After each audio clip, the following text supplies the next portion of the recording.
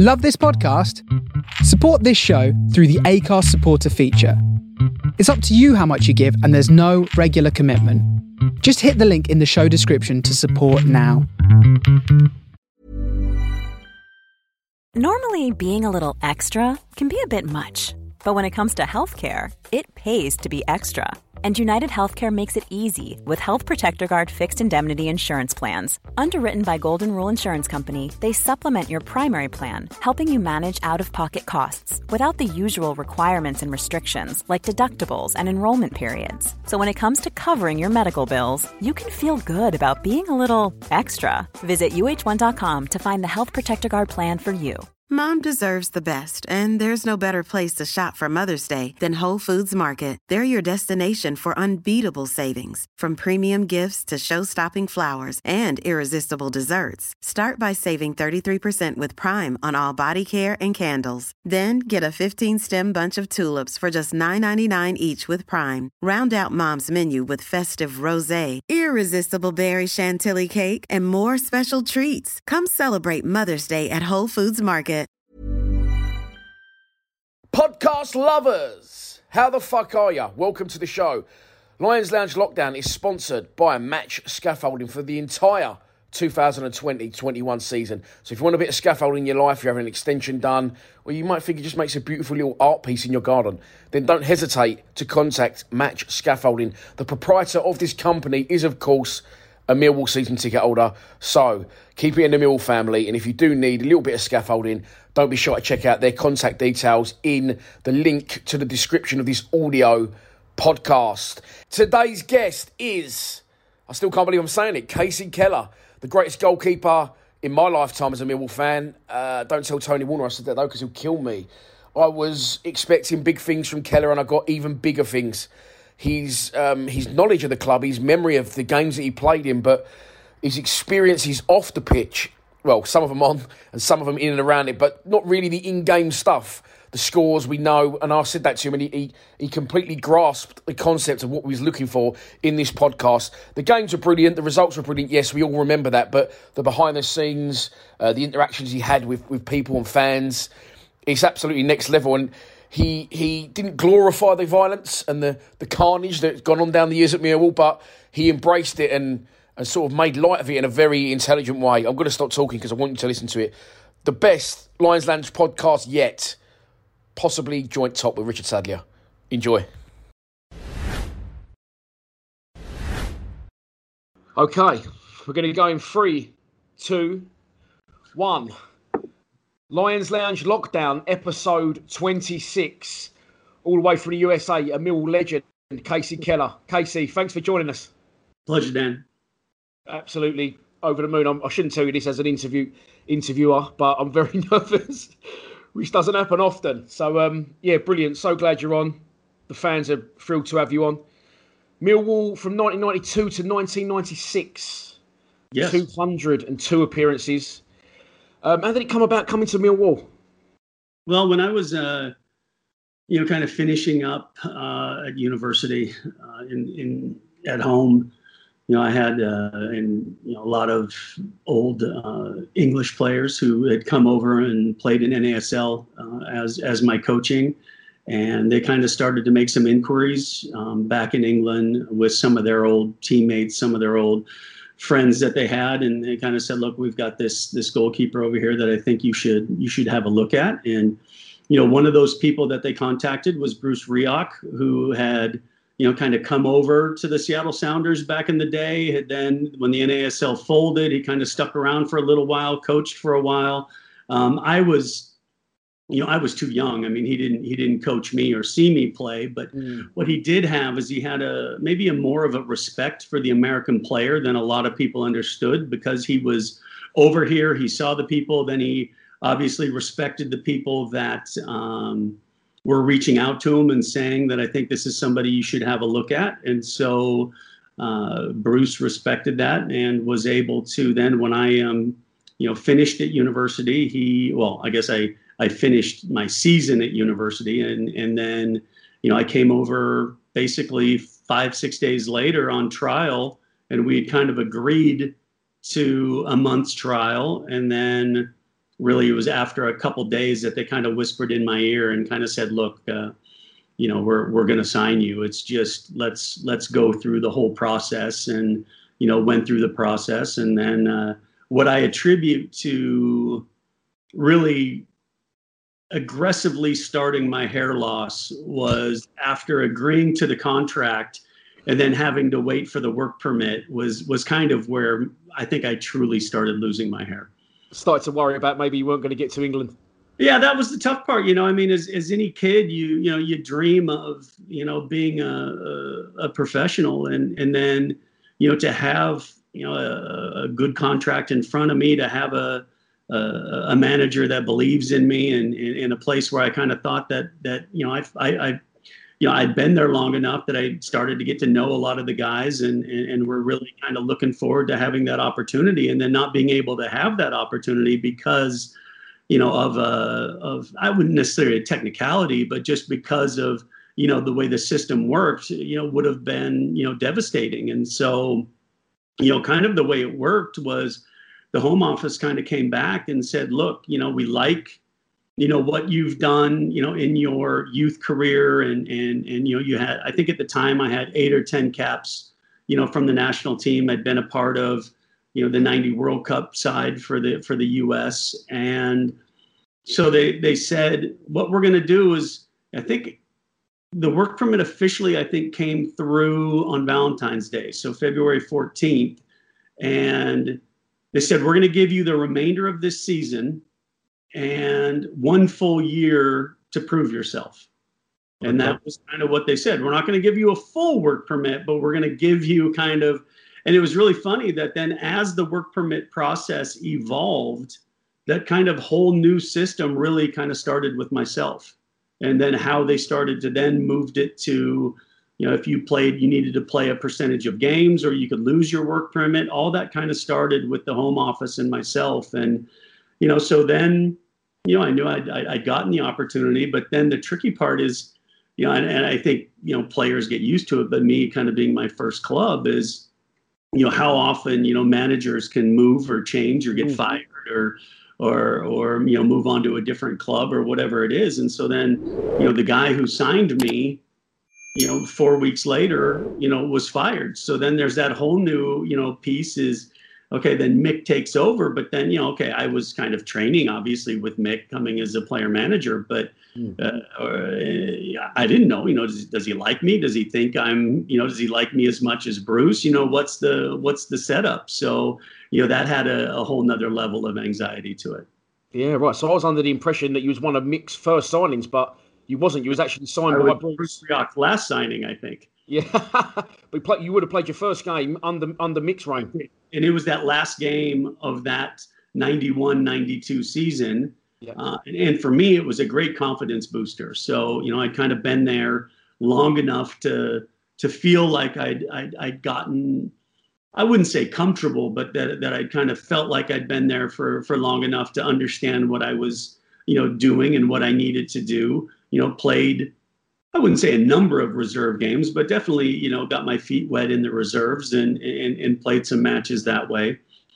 And then playing that last match, winning 2-0, going into that summer break, knowing that, hey, I can do this. I can keep clean sheets. I can compete at this level was a great confidence boost. And then I went in with the national team for a while, came back to preseason, thought I had a great preseason, and, kind of then Mick being the great kind of, young manager, where I think what happens with kind of young managers is they want to treat people the way that they wanted to be treated.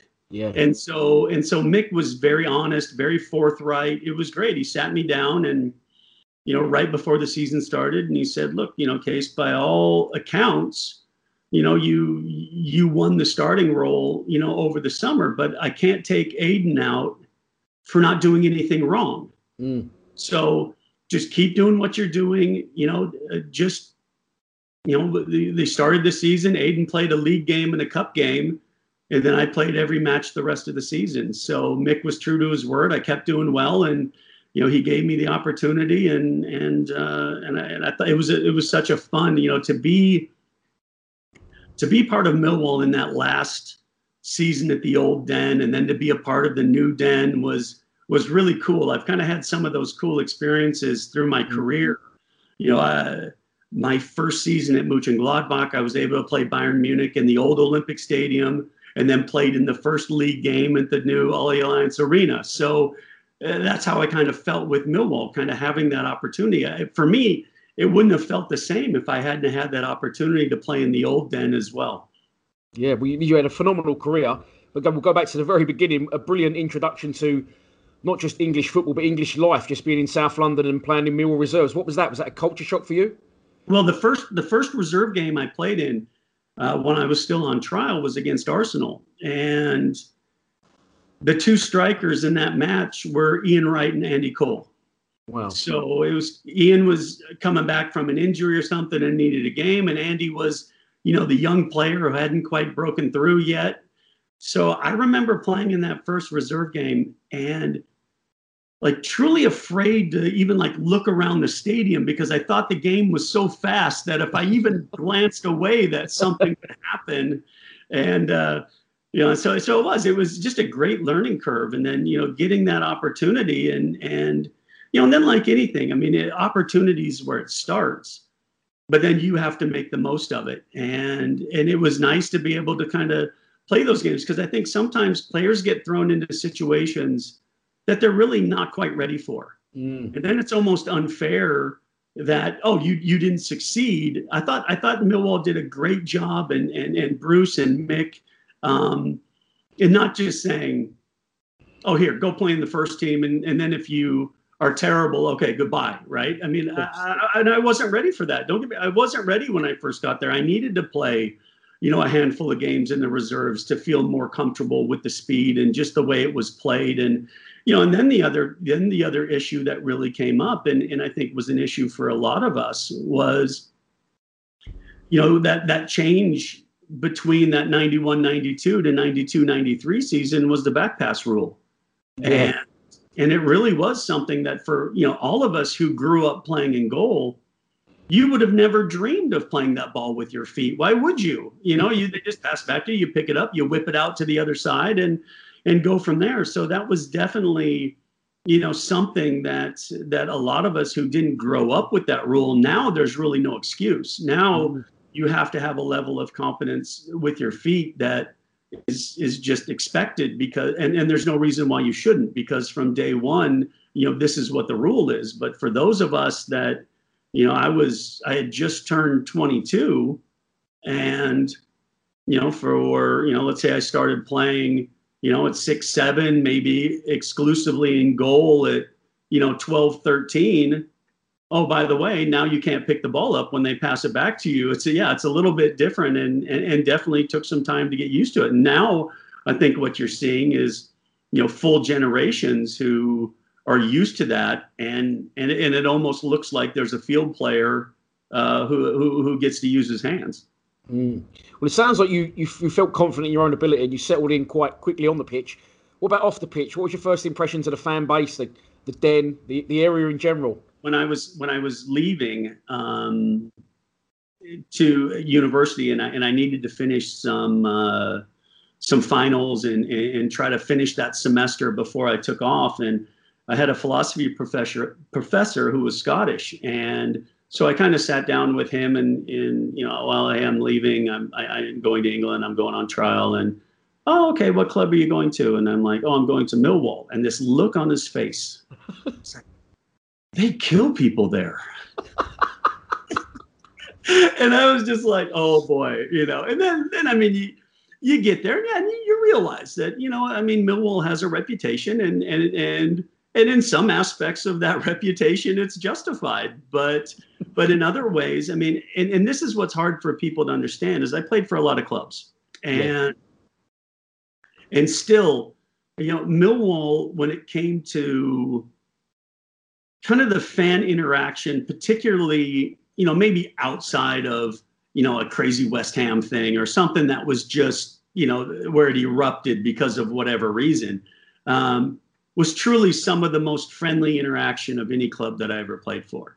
And some of those examples, and for me, who was, just finishing at university, and then I had a lot of, friends and different people who were maybe traveling around Europe after school and were coming through London, and, it's all pre-cell phone stuff, right? So it wasn't like, somebody had a number or email and could try to get a hold of you and say something. So, they'd come to a match and hey, oh, you're American. Oh yeah, we're friends of Casey's. We're, from school or whatever. And they would almost like, take them under their wing and come with us, and we'll show you where they're going to come out after the match and all this.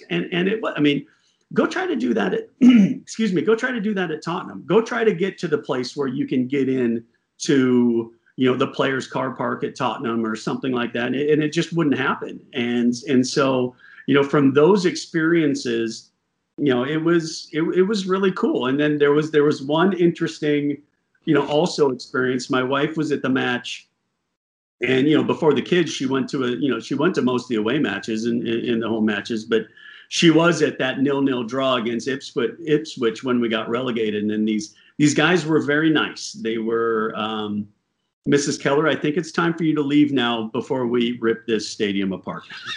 So there was a level of politeness, I think, with the Millwall fans that was always interesting. I treat people the way they treat me. And if you're nice to me, then I'm, of course, going to be nice to you. And because I've had different people at different times, and, because obviously when Millwall's made it to some big runs in the cup or whatever else, and I'll say something on social media and somebody will, oh, how can you, say things about that club and blah, blah, blah. And I was like, just go away. They were, the fans, the club, I said, everybody was brilliant to me. And bar, do I agree with, some of the crazy stuff that's gone on? Of course not. But that has nothing to do with me. I mean, everybody's cool to me and I'm going to be cool to them. Brilliant, mate. I love the way they give your wife good fair warning. Best to go now. You might want to just step out of this because it's going to get ugly. So you made your debut randomly. Obviously, that was before the transfer window. So there might be younger viewers thinking, how did he sign and play literally right near the end of the season? That was before then. Then the 92-93 season, as you said, you become the first team regular. 50 appearances that season. Yeah. A good season under Mick McCarthy. That was just missed the playoffs. Some great. Yeah. I thought we had some unbelievable home form for a stretch. Scored a lot of goals as well, didn't we? Teams. And that was a lot of fun to be a part of, and one thing I always remembered about those early seasons was, it was right at the introduction of when the Premier League went to Sky. And so you'd have the London match, and the London match would outdraw the Premier League like 6 or 8 to 1 because nobody had Sky and had access. And so, for myself, kind of being this, new into the scene, as we would say over here, it was to have that much exposure, particularly in the greater London area, and the team was playing so well, and so we were on a lot because we had just really entertaining games, and it was a lot of fun. Yeah, we had Jamie Morley scored a lot of goals that year, John Goodman, and Malcolm Balance. We scored a lot of goals that season. Yeah. Who was you close with? Who did you become close with within the squad? Well, it was really that first year.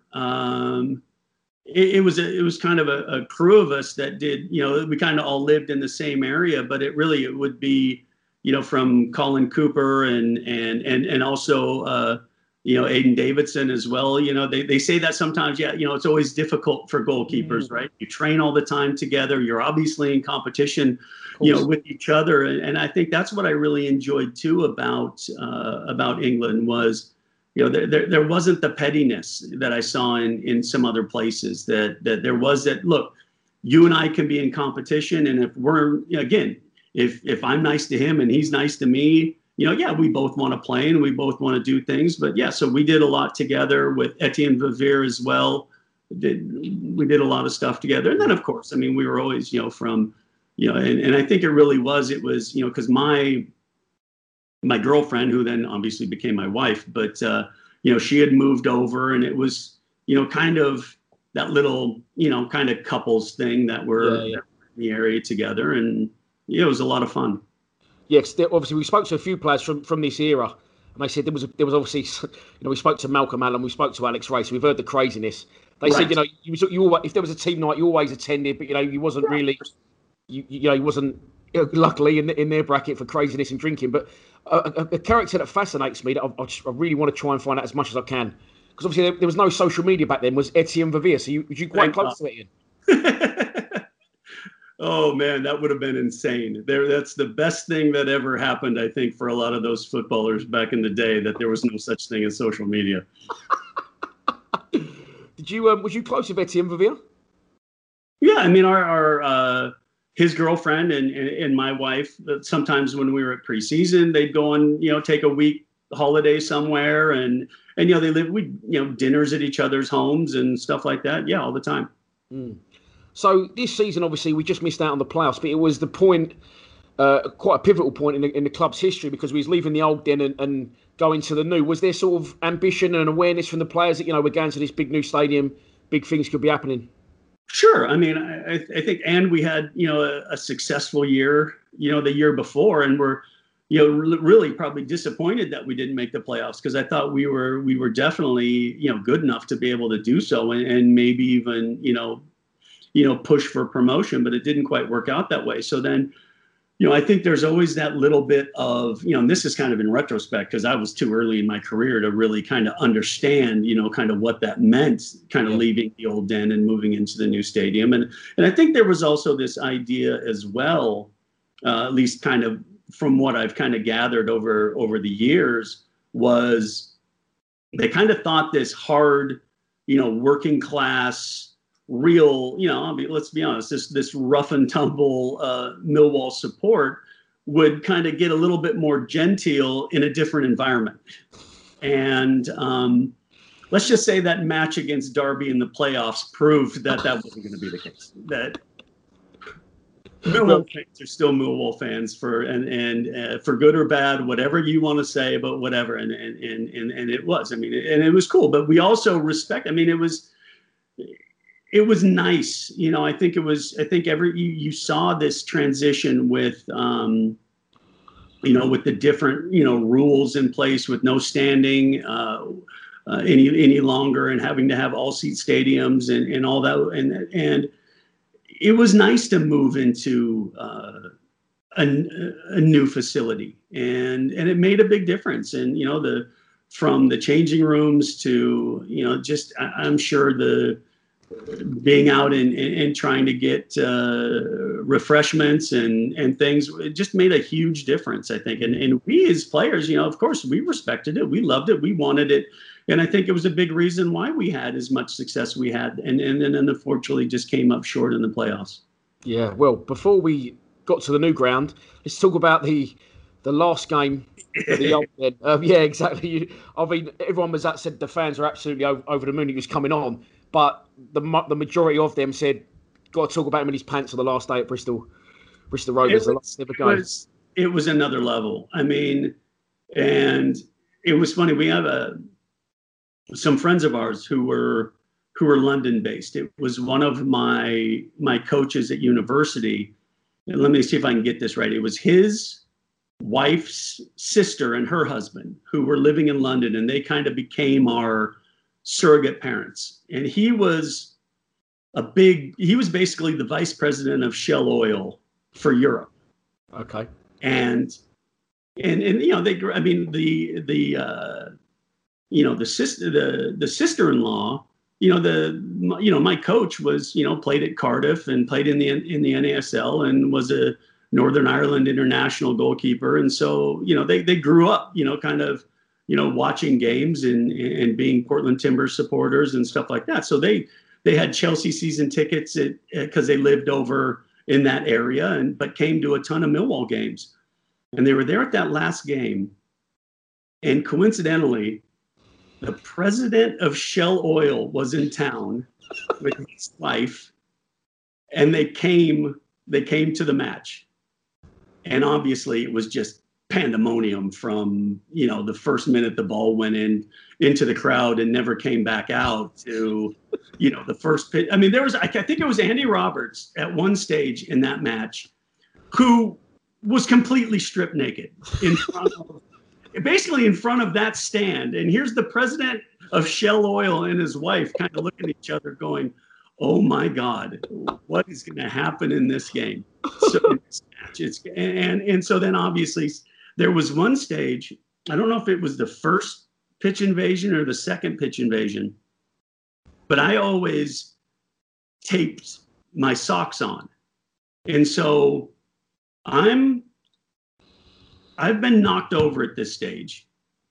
Everything's been taken off of me except for my socks and a pair of shorts. Well, there was 3 people pulling in this direction to get a sock off, 3 people pulling in this direction to get a sock off, and I think 4 people trying to pull my shorts back over my head. I'm actually suspended in the air. And then finally, I'm like starting to punch people where I could, and some people got them off me, and I was able to go in and change. And then we started back over again. So I didn't quite get the full exposure of Andy Roberts, but I definitely was more cautious after that. What did your friends, the president of Shell, what did he say to you after the game? Was there any passing comments? Well, I think the thing is because our friends who were the vice president, they'd been to a ton of games. And then I think it was just trying to understand that, trying to put context into, how many years the fans have been in the stadium. And and then I think near the end, they bowed out a little early to try to get out there. But so in the final, when it was kind of the last, it's near the end of the match, we'd had probably a pitch invasion with about 15, 20 minutes left in the match. And, so you remember how the old den was, where you had to get into the changing rooms. It was at the end. It wasn't at midfield. It was behind the goal. And I was in the goal at the other side. And so when we'd gone in the last time, while they cleared the pitch and then we found more kit to put on, and found a few balls somewhere that weren't that I think they had to go there. I think somebody had to take a car to the training ground and grab some more balls, because I think we ran out at one stage.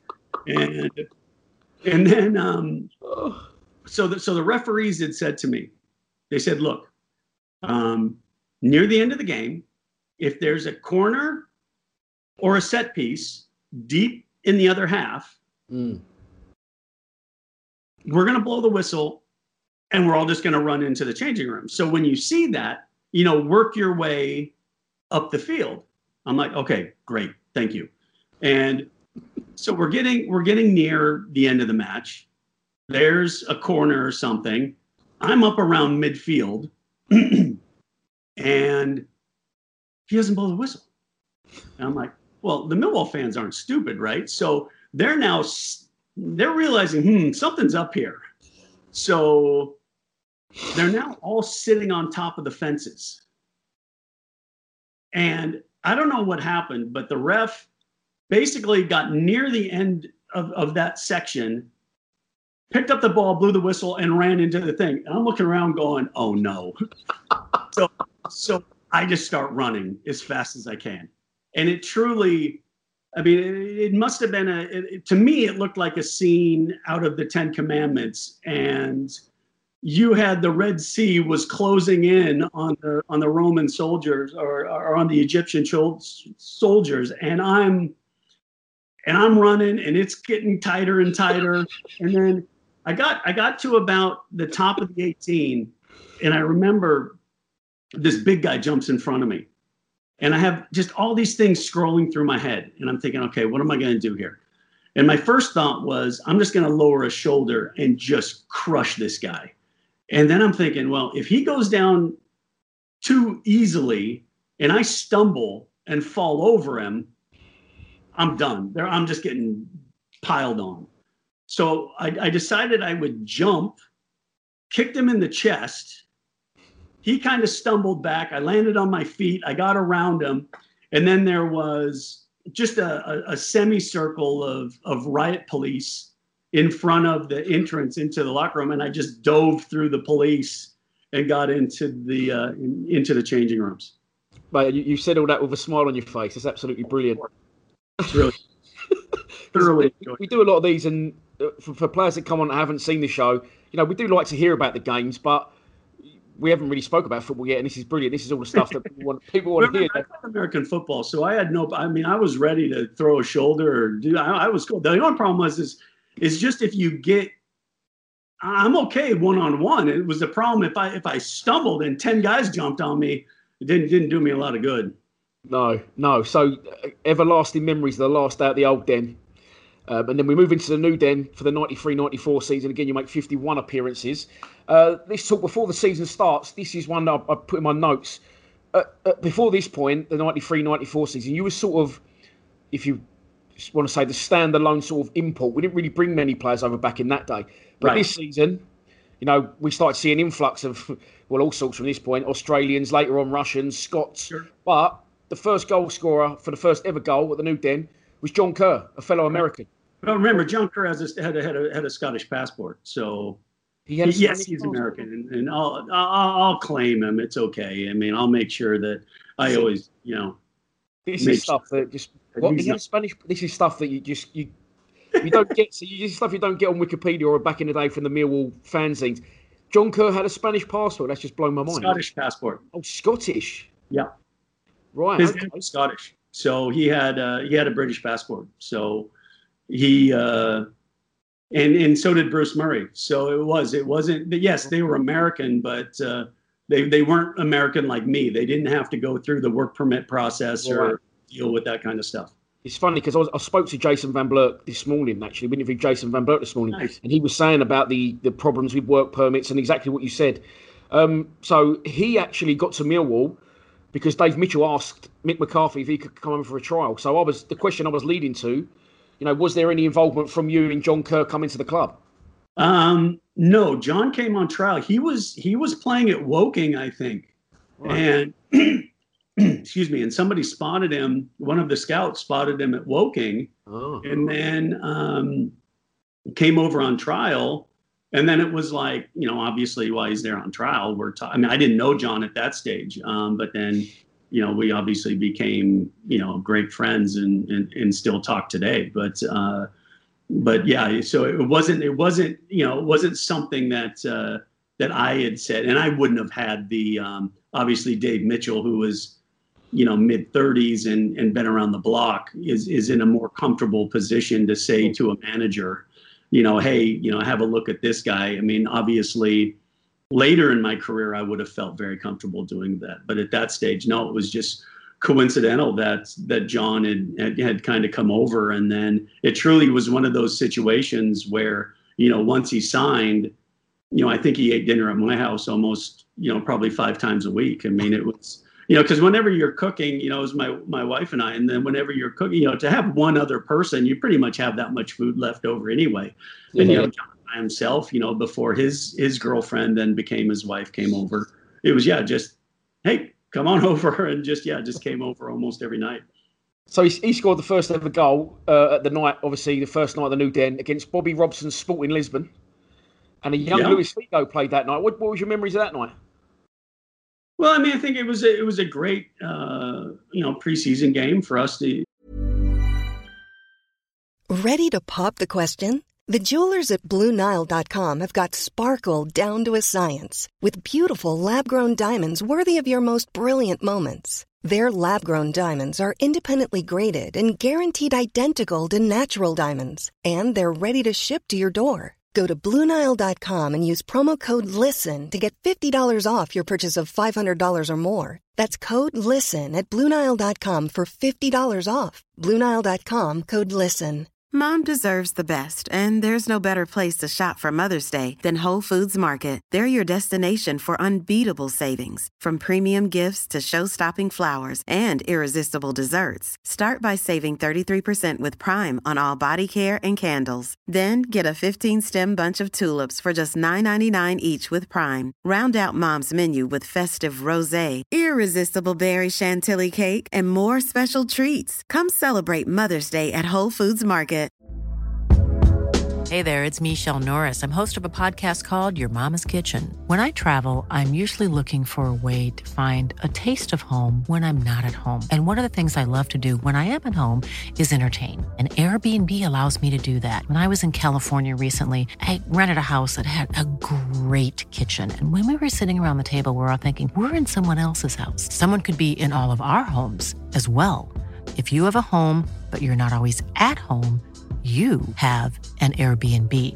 Your home might be worth more than you think. Find out how much at airbnb.com/host. To get prepared. And I think anytime you know, and particularly for myself who didn't have, you know, at that stage in my career, you know, that kind of experience. Yes, I had games with the national team and being able to do that, but to play against some clubs like that and to be competitive and to, you know, and that's always, you know, one more experience. And I thought it was fantastic. And I thought the crowd was great. And obviously Bobby Robson's was such a great man, and it really was a fun event, because I don't think, you know, when you think about Millwall, you know, you don't think about, oh, let's have a game against Sporting Lisbon, right? So to have those kind of events was really cool. And I think, and then, you know, extrapolating that later when I did end up going to Leicester and playing in the Premier League and getting that opportunity in the Premier League, I had played against, you know, a majority of the Premier League sides, either in cup competitions or in a friendly or in, you know, and so I didn't feel like, you know, when I did go that it really was something that I hadn't experienced yet, because of the cup runs that we had in the preseason matches that we had against quality opposition. Mm. Well, again, this turned out to be a good season. We'll get on to the finale again, which ended up in more people running around on the pitch in their pants. But let's start with at that point during the season. It's a very interesting time for the club. Some legends at the club, including yourself, Keith Stevens, and the like. But then it was very diverse, and it almost I sort of broke it down into groups. You had the USA group, obviously yourself, John Kerr, Bruce Murray joined later that season. Then you had the youngsters of Mark Beard, Ben Thatcher, Andy Robertson, Mark Kennedy. And then I've got Loons, which is short for Lunatics, Gavin Maguire, Terry Hurlock, Pat Van Houten, and Keith Stevens again in that. Yeah, Rhino falls in a lot of those categories, but no question about it. I mean, I think one of the things that I remembered is, and I tell this story sometimes when, particularly if I'm talking with, you know, kind of either old English players or fans who kind of know the leagues well, and you know, would talk about that season where truly I'd have in front of me, you know, the two center backs in Rhino and Pat, and then, you know, Terry Hurlock in front of them. I didn't have a lot of one-on-ones to save at that season, because there wasn't a lot of people coming right down the middle. They kind of tried to go around the outside a little bit. And but I think the things that people, I think, get away from, obviously the physicality of those players, but they're good players too. You know, guys that liked to pass the ball, that you know, for as hard as Rhino, you know, was, he was a good footballer. Pat Van Houten was a good footballer. Terry Hurlock was a good footballer. You know, stick Andy May in that midfield with Andy Roberts as well. That's a good footballing midfield that could also didn't have trouble looking after themselves either. Yeah, we spoke to Mark Beard, Kenny Cullen, and Malcolm Allen, Jamie Morley, John Goodman. We spoke to a lot of the boys, and they all seem to have a Pat Van Houten story. So I was wondering if there's any experiences you had with Pat personally at the training ground or anything like that you could share, things that stick out in your mind. I think one of my favorite stories about Pat was probably at least a month probably into the time that he was there. We're playing in a match, and I don't know, I think Bruce Murray had come on as a sub or something like that.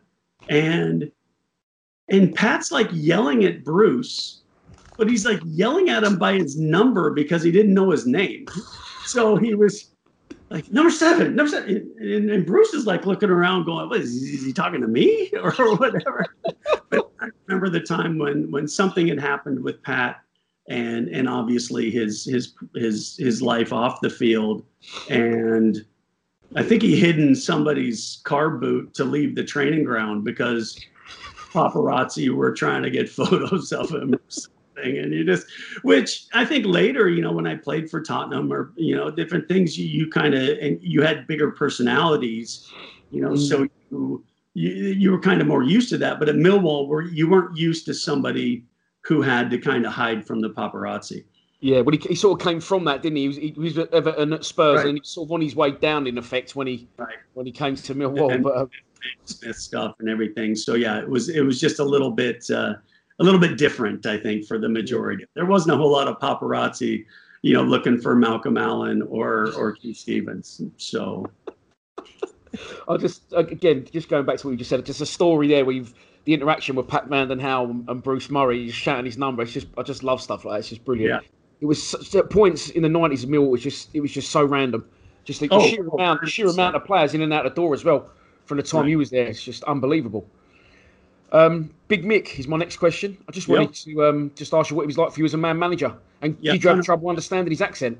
Oh, a little bit, yes. I mean, when you think of guys like, John McGinley and John McGlashan and stuff, and Alex, and Mick's accent was easy. There was no problem there. Trying to understand those Scottish guys, they might as well have been speaking Spanish. I mean, it's that's a whole nother level for an American. Luckily, I had my roommate in college was Canadian, but his parents were Scottish, and so even speaking with his dad, who had the hardest time when he would come down and come to America and come to a match, because truly it was like he had to repeat himself like 3 times for anybody to understand what he was saying. So I can only imagine, for myself, and just it was crazy. But Mick, ton of respect for Mick, still do.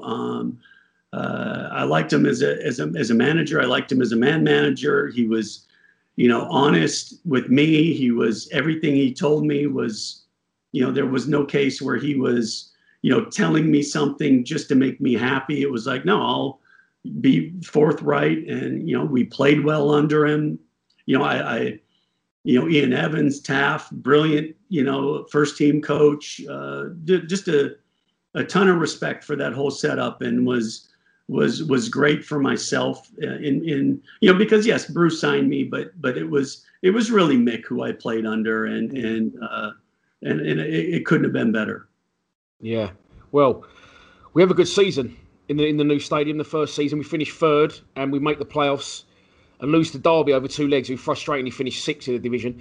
And let's talk about Derby in the playoffs. Sure. Yeah. Well, yeah. I mean, I think we didn't play particularly well up there and put ourselves in a bit of a hole, and that made it difficult. And I thought, again, I think when you're talking about the championship, when you talk about those 4 teams in the playoffs, sometimes you need something to click, right? And it just didn't quite work out for us. But they always say that the last thing that the London police want is a match at Millwall where there's no other games going on. This is the way I would explain it to people, is if you're looking for a fight, somebody at Millwall will accommodate you. And I think you would have individuals who weren't necessarily interested in either, seeing Millwall or seeing Derby. They just realized that this is an opportunity for me to go somewhere and cause some trouble, and somebody will take me up on that offer. And I think that's kind of what happened. And at that stage when, the match was over and there was really no consequences for us or for our fans or anything. And it got a little ugly. And I think the BBC Derby realized that maybe wasn't the smartest thing to drive their car down with all that logoing and park that in the parking lot. I hope they were well insured. Oh, you said it all there without actually saying it. That was brilliant. Well done. So, yeah, obviously the disappointment of that season, we lead into the 94-95 season, which you play 54 times, joint top appearance holder that year with Andy Roberts. Yeah. Now, the 94-90 season, 94-95 season, sorry, I'm with it now, will always be remembered for the FA Cup run, of course. Right. But before we get into that, something I didn't remember, I had a little look earlier, you was actually sent off at Sunderland in the League Cup. In a handball outside the box. Oh, is that what it was? I didn't think it would be for anything. And it was late. It was like one of those 90, 80-something minutes, it was truly, if I remember it correctly, it was a ball. I think we may have been pushed up for a goal kick, and I think I hit a goal kick, and then we were a little bit out of position, and they broke through, and then I kind of came outside the box and then ended up we ended up winning the game, and I think it was, and then but I did. The only game I missed that year was because of that red card. Yeah. Well, let's get on to it then. The 94-95 FA Cup run is historic in the club's history. Arsenal, Chelsea, and then frustratingly knocked out by Queen's Park Rangers. But let's start with the Arsenal game. Right. Obviously drew 0-0 at home. Right. Did you have a little bit of an incident with Ian Wright in the replay? I didn't have an incident with Ian Wright. I just remember. I think I took a ball off his feet and he kind of two-footed me, and one of our fans didn't appreciate it very much, and then decided to come out of the stand and let Ian Wright know that he didn't appreciate him two-footing me. So, yeah. What's your memories that night? I love it. Look, I don't condone a fan coming on the field, but I love that, that they wanted to look out for me. Yeah, of course, 100%, mate. You're one of our own, obviously. That's what happens at Millwall. But let's talk about the replay. Probably the biggest night in the club's history, recent history. Definitely the 2-0 win at Highbury. What do you remember that night? Yeah, I remember we played really well. I don't, I remember, I don't remember having to make a bunch of saves, right? I remember, I'm sure I made a couple saves and some crosses and some things like that, but I remember us playing so well and thoroughly deserving to win that match 2-0. And I remember Mark Beard scoring, and I remember the story. I think my wife was sitting, close to Beardy's family, and he said just the tears coming off of his family, when he scored the goal is, those are the things that is super cool. And did Kennedy score? Who scored the other goal? Kennedy scored, yeah, right at the end. Yeah, I thought Mark scored again. So yeah, it was cool. So just great to have, that. And again, it just kind of showed you that the quality of the side we had. That was a good Arsenal team, and so to be able to, keep 2 clean sheets, to be able to then go and win that game with style. And then to be able to, have another London derby against Chelsea in the next round. Well, let's get on to that one. That was obviously personally, you're a team player, but to come away the hero that night in the replay, obviously the first game 0-0 at the Den on the 28th of January 1995. That was, because I remember it was my 15th birthday. Nice. And then the replay, I wasn't allowed to go. My dad wouldn't let me go. So I listened on Capital Gold, but obviously we've all seen it since. Let's talk through that night. Another nutty turnout. Well, yeah, but another match where, again, I didn't really necessarily feel that, that I had to. I remember playing a cup game for Leicester at Chelsea, where I had to make a hell of a lot more saves than I had to in that game, and so one of those situations where, okay, we get down to penalties, and I think like any time you, as a goalkeeper, you'll have the odd time where you'll make 3 or 4 saves, but most of the time it's about making 1 save. But what you need is your teammates to score the other 5 goals. And, so for myself, my teammates set it up perfectly well, for myself to be able to make that last save against John Spencer. And what was funny was then, I was able to make the save, and, the team celebrate, and then the craziness that ensued after that. But years later, when I'm playing for Seattle, and our biggest rivals are the Portland Timbers, and the coach of the Portland Timbers is John Spencer, I always made sure that our press department had a clip of who I saved that penalty from in that match. Oh, brilliant. What was you thinking that night when he stepped up? Did you was you aware that I saved this one and we're through sort of thing? Did you guess which way you was going? Did you decide early or? No, I mean I think it's just look, the best part, goalkeeper is such a terrible position, but the one opportunity that you truly have where the pressure's not on you, where you can just go out and try to make a save and see if see if it can make the difference, and so it really is you're kind of playing cat and mouse, and are you going in one direction, another direction, and hey, I guessed right, put it in a spot where I could save it, and I was able to come up with the big save for the club. And John Spencer, of course, now has to score. And he doesn't. And Millwall go through. Casey Keller ends as the hero. The first save. And John Spencer, Chelsea's top scorer this season, is the unlucky man. You had to make another quick dash off the pitch that night. Because I watched the footage earlier, and you see you sort of running off, celebrating, and then you just see Dave Mitchell go over. Right. And you sort of go, oh, and then you also, the Chelsea fans obviously came on behind, didn't they? Yeah, it was interesting, but I don't know. I mean, it was funny. Again, it wasn't until I got to Leicester that, I remember, I don't know, I was there maybe a couple of weeks. We're coming back from a match, and somebody starts asking me about my time at Millwall or something, and somebody had said something like, oh, had you ever been involved in a pitch invasion? And I'm kind of looking around going, I mean, I thought everybody had like 4 or 5 pitch invasions a season. I didn't realize that was kind of, and I don't think I'd been in another one since I left Millwall. But yeah, it was, I kind of thought, being my first club, it was just what I was. You just thought that was normal. You thought that was all part and parcel of it. And it wasn't like I was ever afraid. I mean, I remember we're playing Southend, and in a cup match, I think, at Southend, and the ball was down at the other end. I was standing probably on the penalty spot or at the top of the 18 or something like that, and I kind of see something out of the corner of my eye, and next thing I know, I see this guy. So most of the Millwall fans were at my left, kind of in a section, not behind the goal, but kind of on the left side. Mm-hmm. Well, next thing you know, there's a guy that kind of comes running, and he's kind of in front of me. He's maybe about 15, 20 yards in front of me.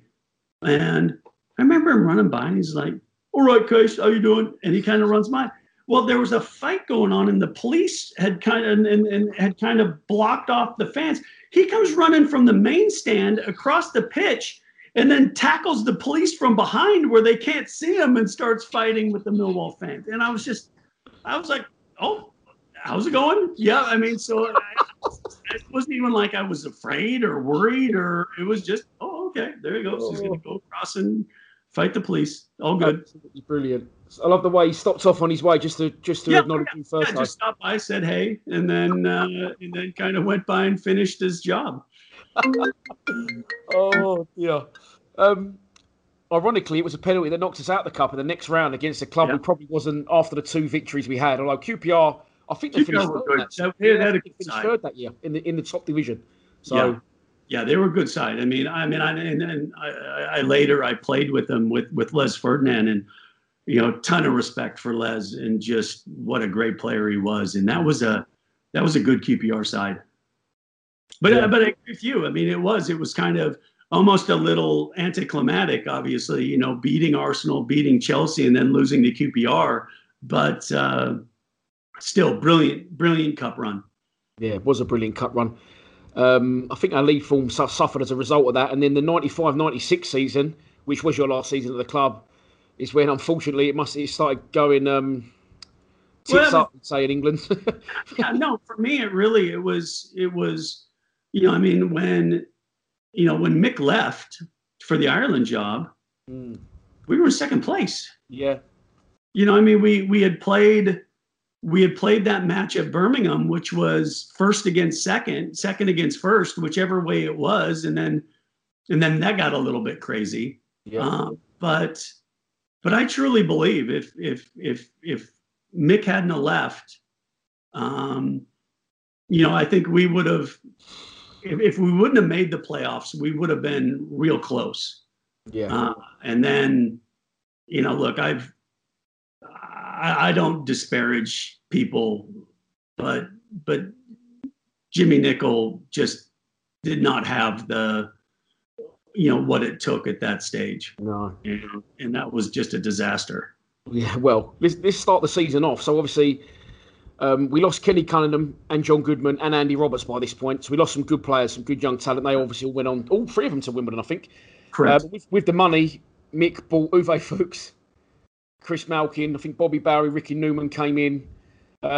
What was he like as a character, Uwe Fuchs? Did you have much dealings with him? Uwe was great. Uwe, we did a lot of stuff together. And I remember I had a friend of mine was over from the States, and he was a very successful businessman. And I remember we were out to dinner one night, and I think he was offering Uwe like $100,000 to stop smoking, I think was one of the things. And Uwe's like, no, I can't stop smoking. So, I mean, Uwe was true that kind of that old school classic German, great guy, truly great guy. Just, maybe it just didn't quite click for him, scored a few goals, I remember, but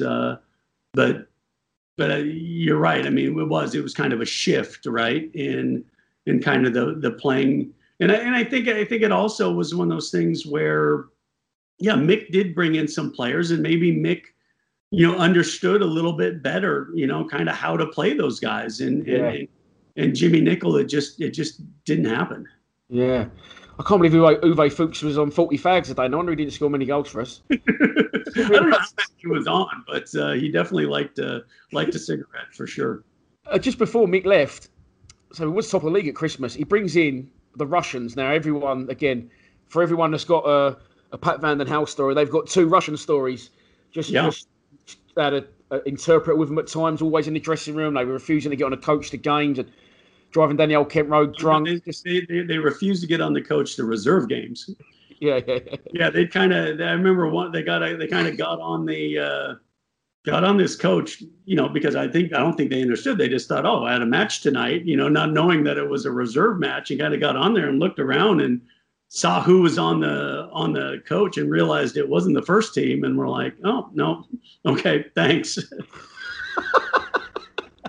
Did you have much to do with them? I know, obviously, they're English. I went out with them one night because one of their agent at the time was a former American international named Shep Messing, who was the goalkeeper for the New York Cosmos back in the day with Pele and Beckenbauer and that crew. And so he was over, and, we went out to dinner. And I mean, at this stage, it was like the Russians, it was kind of one of those things where they never knew if communism was going to come back and the state was going to take all their money away. So basically they spent every dime they had, and those guys, they had a good time with their money, put it that way.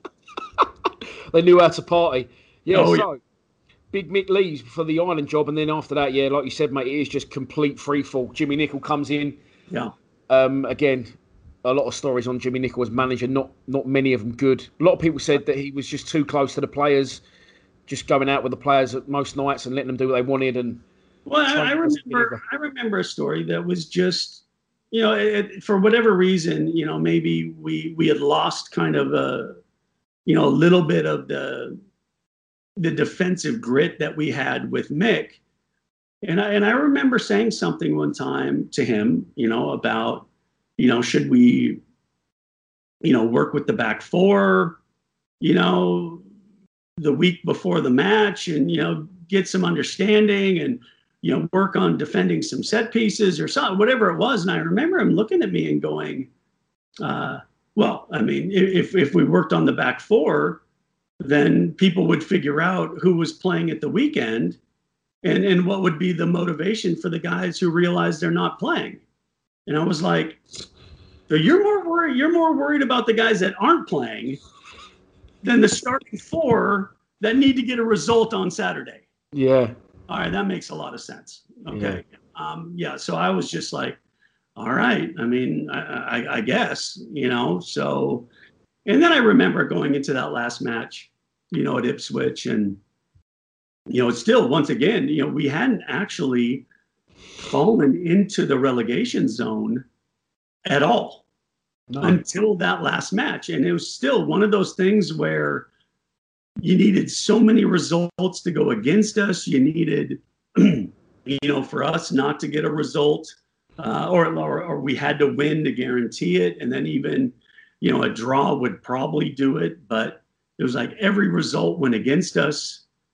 We didn't quite come up with it. But I just remember myself and just kind of thinking, you just do whatever you can, to help this team, help this club, not go down. And, I was just proud that, that I was able to, I remember I made a lot of saves in that match as well. And so to try to do whatever I could to keep a clean sheet. And unfortunately, we just couldn't get a goal.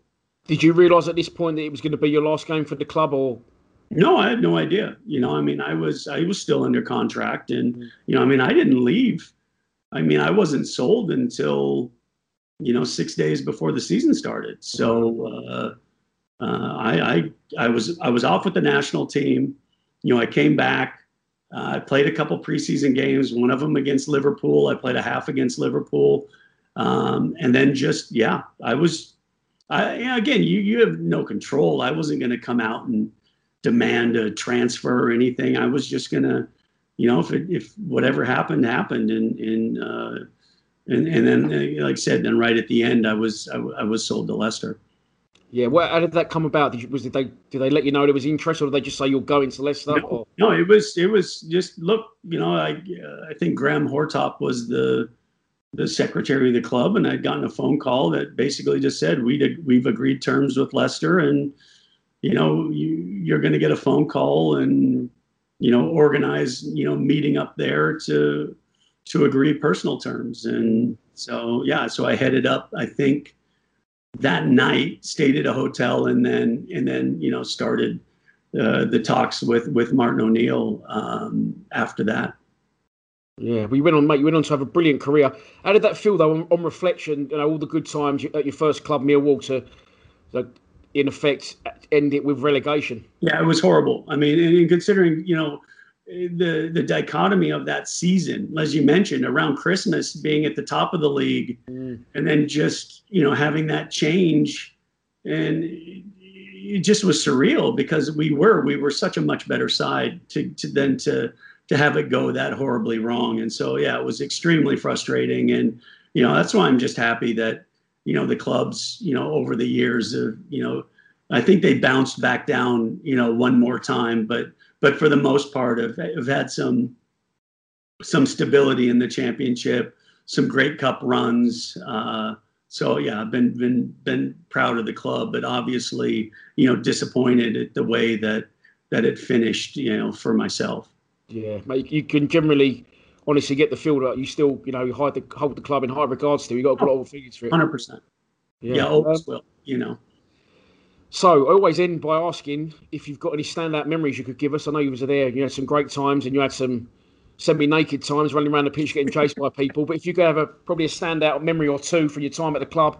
There's so many. I don't even know if I can remember enough of them. But from I remember a situation. From, like you said, you talk about the lunacy of some of the things, and we referred to a few of it. I remember we were at the training ground one time, and there's one of those rare weeks where there's 3-4 inches of snow that happened, and next thing you know is Gavin Maguire was injured. But as we're kind of moving somewhere, we cleared some snow off an area. And the next thing you know, Gavin Maguire comes riding a bicycle naked through the snow.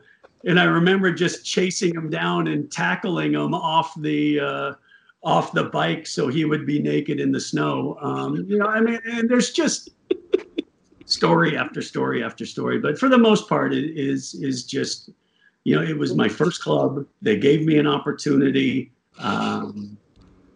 I had, some great success, obviously disappointed, with the way that last season finished, but I will always, hold the club and the fans in high regard for the way they treated me, the respect that I had, how well they treated my family and friends when they came over. And, like I said, always great memories. Brilliant, mate. Listen, I want to keep you all night, but obviously you're probably a busy man. So I will finally ask, which I always ask at the end, if you could go tomorrow and have one night out with 3 of your ex-Millwall teammates, who would it be? There's no way I could choose 3. I would love to, again, to, at some stage, I'm never going to repeat this story publicly, but Rhino's testimonial, Old Kent Road, Gin Palace, Mountain Allen did something that is truly legendary. And you're not going to hear it from me. So if you can get somebody else to tell you the story, that's great. But things that truly mind-boggling for a young American coming over.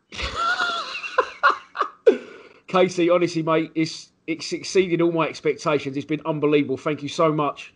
Thanks, Dan. Legend. Thanks a lot, mate. Thanks, pal.